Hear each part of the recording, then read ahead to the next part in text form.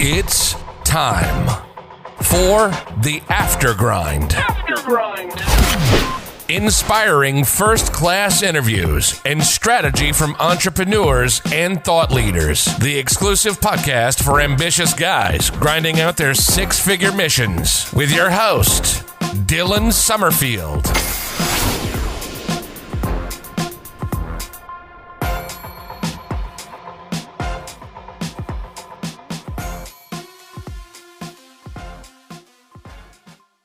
Hey guys, welcome to the Aftergrind. Day 23 of the Aftergrind. Feels like a special day and I have no idea why. Welcome to the podcast. So, I figured out that, if you just listen to the last podcast, I realized, I completely left out a bit of the analogy from yesterday. So, I started off talking about the theme of my bedroom, right? And I was talking about how basically my early kind of life, out of high school, whatnot, which is now about 8 years ago, I finished high school, and it's I really didn't have all this stuff. I was kind of all over the place, and I didn't have certain things, and it kind of led me to want certain things, which is just natural, and you should never vilify somebody for. I think no matter really, it's always good to refine your ambition and refine what you want and refine, your kind of message. But a message in general, or a passion in general, is a really beautiful thing. So we should always cherish that. So I was kind of telling the story of how I really didn't have much. Obviously, no one really, very few people, have tons of money and cars and houses and things like that when they just leave school. Most of us don't, and I was no different, but I really wanted it, and that was perhaps what made me different. And so I went on this kind of pursuit of working super hard, researching, doing lots of stuff, listening to the podcasts, and this is one of the reasons I love podcasts so much. I used to listen to I still do sometimes listen to Entrepreneur on Fire by John Lee Dumas, fantastic podcast. Great podcast to listen to right after the Aftergrind every day.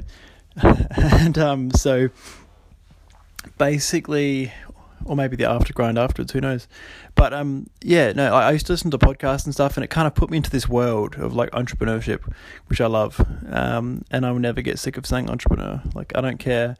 Some people have a stigma about it. They're I don't like to be called that word, let's reserve that word for people who make hundreds of millions of dollars a year and who have, the Elon Musks of the world and stuff. And I'm like, no.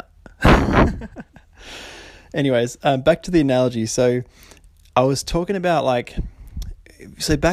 rewind, I was say 19, right? And I was so driven, and I still am. I'm probably more driven now, but I was very driven back then, especially for my age. And I was so turbulent, and I still am to some degree. That's a bit of a character trait, but I learned how to deal with it. But back then I was so turbulent, I would work so hard for 6 days in a row. When I finally got a day job, I was, working the day job, doing uni, doing my own research and learning, and, trying to start a business. It was about 6-7 years ago. Well, actually, no, so it was when I was 18. This is a lot longer, a long time ago. And, I noticed that my bedroom at the time, right, I can remember everything very clearly from those days. My bedroom had no posters on the wall, a bed that wasn't very comfy, a single bed, yikes. No one of my girlfriend and I didn't work out, but a story for another time. So single bed, not comfy, no posters on the walls. I had the basics. I had a cheap kind of 4-cylinder car, and I had, a cheapo laptop and a phone, and, I had my job and stuff. And I guess what I'm saying is if you walked into my house or my bedroom or something like that, you would be this guy has no personality. What the hell? Or he just loves white walls with nothing on them. It just doesn't have posters, doesn't have any unique furniture. I was just not. There was none of me was in anything, right? And I really think that's different to today, because I try and put my own personality in myself, try and insert my personality in myself into everything, and it's literally everything I do, it's just so boring unless I put myself and my personality into it. And I'm looking around my room right now. I've got 1, 2, 3, 4, 5, 6, 7, 8, 9, 10, 11, 12, 13, 14, 15, 16. It's about 17 posters I've made of people who I really look up to and quite literally look up to at the moment now that I'm sitting down. And like famous, awesome people, not necessarily famous people, but historical figures who I really look up to for stuff that they've done. Maybe I'll do a podcast on that one time. And I've got like another 1, 2, 3, 4, 5, 6, 7, 8, 9, 10, about another 11 personal development posters, A2 style, just all around my room as well, just stuff that's really important to remember and to work through. And I've got like my own furniture that I made, and I've got like like 7. I literally have 7 whiteboards in my room. Like, is that going to freak anyone out? You know, got my suits, got my stuff. I mean, like, what I'm trying to say here is like like I am me now. Like, I'm not just some guy who was chasing some kind of undefined dream, you know, trying to work out how to make the most money whilst being by myself so that I can show off one day and people will notice me. Like, that was literally what was going through my head, like, subconsciously back then. Now it's like, I am me. I am Dylan. Those who know me know how unorthodox I can be. That's probably a good word. And yeah, like, I just really like, I like that my kind of bedroom like is like a bit of a kind of almost like a bit of a barometer or a thermostat like kind of thing, looking at like how my room, my house, my stuff, even my social media stuff is set up these days compared to how it used to be. It's like a visual representation of how far I've come, going from like almost like blank kind of slate personalityless, and it's fine, we're all there, but you know, the amount of fun I have now these days, I could probably still have a lot more, but the amount of fun I have these days, the amount I do for myself these days compared with back then is so much more, and it's just reflected in the visual kind of my environment that I create.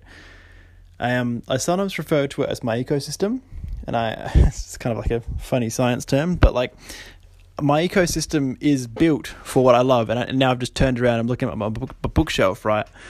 And I've got like so many books, and this is only like the tip of the iceberg. So I've got like 300 audiobooks as well. Like it would be like a whole wall full of books if I didn't buy audiobooks. And yeah, it just kind of had like a moment the other day when I was just thinking about that, and I was like, damn, that's a cool analogy. Like looking at how far my life's come, how much more my personality has been formed, how much fun I'm having, how much more grounded I am. I'm still got a long way to go, but yeah, it's kind of like an analogy for like my surroundings and how much I used to not care about it, and now it's like, it's just like I can't. It just happens, you know. Just stuff. I make posters. I change things to how I think they should be changed to, and yeah. So, bit of an analogy for you guys. What's going on in your week? Hit me up. Let me know. I'm gonna start doing some podcast mini series. So I want to do like, I was thinking of doing like, say 1 week at a time, and doing like say like a business strategy series, and then maybe like a faith series, and like mini series with different themes of topics which I think are fundamental to success in entrepreneurship. Like maybe like a routine series or something like that, where every day I kind of talk about some aspect, because like this stuff is fundamental and you need to hear it, so why not throw it on the podcast? Anyways guys, that's all for me tonight. Nice and short one, and you hear from me tomorrow. You've been experiencing the After Grind with Dylan Summerfield. Got a topic or want to be on a future show? Reach out, and never let the place you start dictate where you finish.